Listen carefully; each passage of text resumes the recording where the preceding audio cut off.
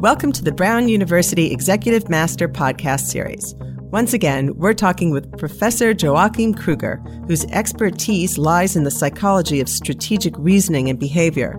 But in this podcast, he talks about his interest in the psychology of happiness and how he plans to explore this concept in his Executive Master class. Could you tell us a bit about your interest in the area of psychology and happiness? Well, I would say, how can we not care about happiness? And looking back, I find it amazing that for a long time, I did not care about it intellectually or in my research. I was very much interested in how people make judgments and decisions and how they are rational. But ultimately, the intellect and our reason is in the service of the passions. And the passions are about happiness.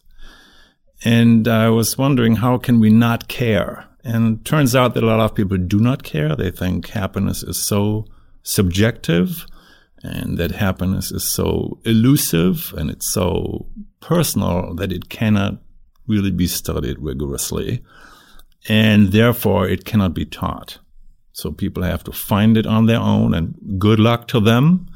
Turns out in German, actually, the word luck and happiness are the same thing. So it seems to be outside of the realm of what you can do and how you can shape and mold and contribute to your own happiness and well-being.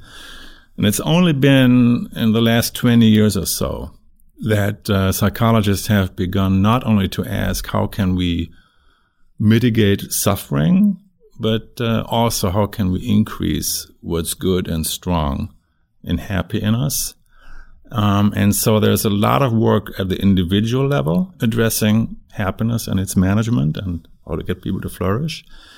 There's also work and experimentation, both formal and informal, in organizations. Organizations have a culture, and some organizations have begun to look into making well-being and happiness part of that.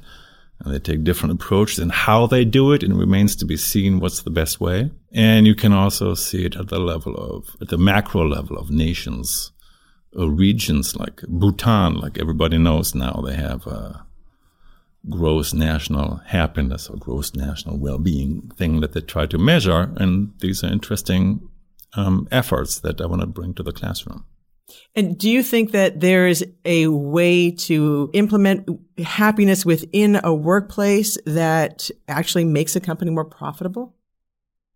Yes, indeed. There is some research that workers who are happy, who score higher on self-reports of happiness, are more productive than workers who are not, and that the predictive power of happiness is actually greater than the predictive power of the conventional, traditional, standby measure that organizational psychologists have used for decades, which is job satisfaction.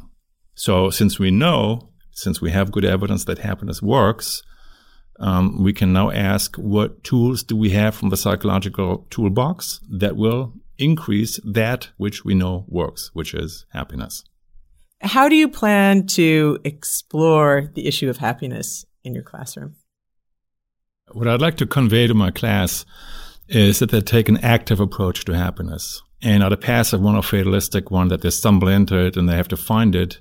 No, they can act. And acting always involves risk, and it involves the intention to live boldly and openly. That's what I hope to get them to understand.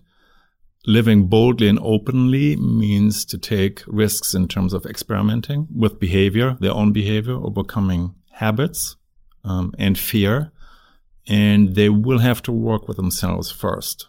So the students themselves, will be test cases for ideas that we bring to the class, that we discuss in class, and they will work on themselves first. And if that is accomplished, we can consider options to bring it to their social networks, the environment, the workplace, and the individuals whom they will lead. Thank you for listening to this podcast. To learn more about Brown University's Executive Master programs, please visit brown.edu/executive.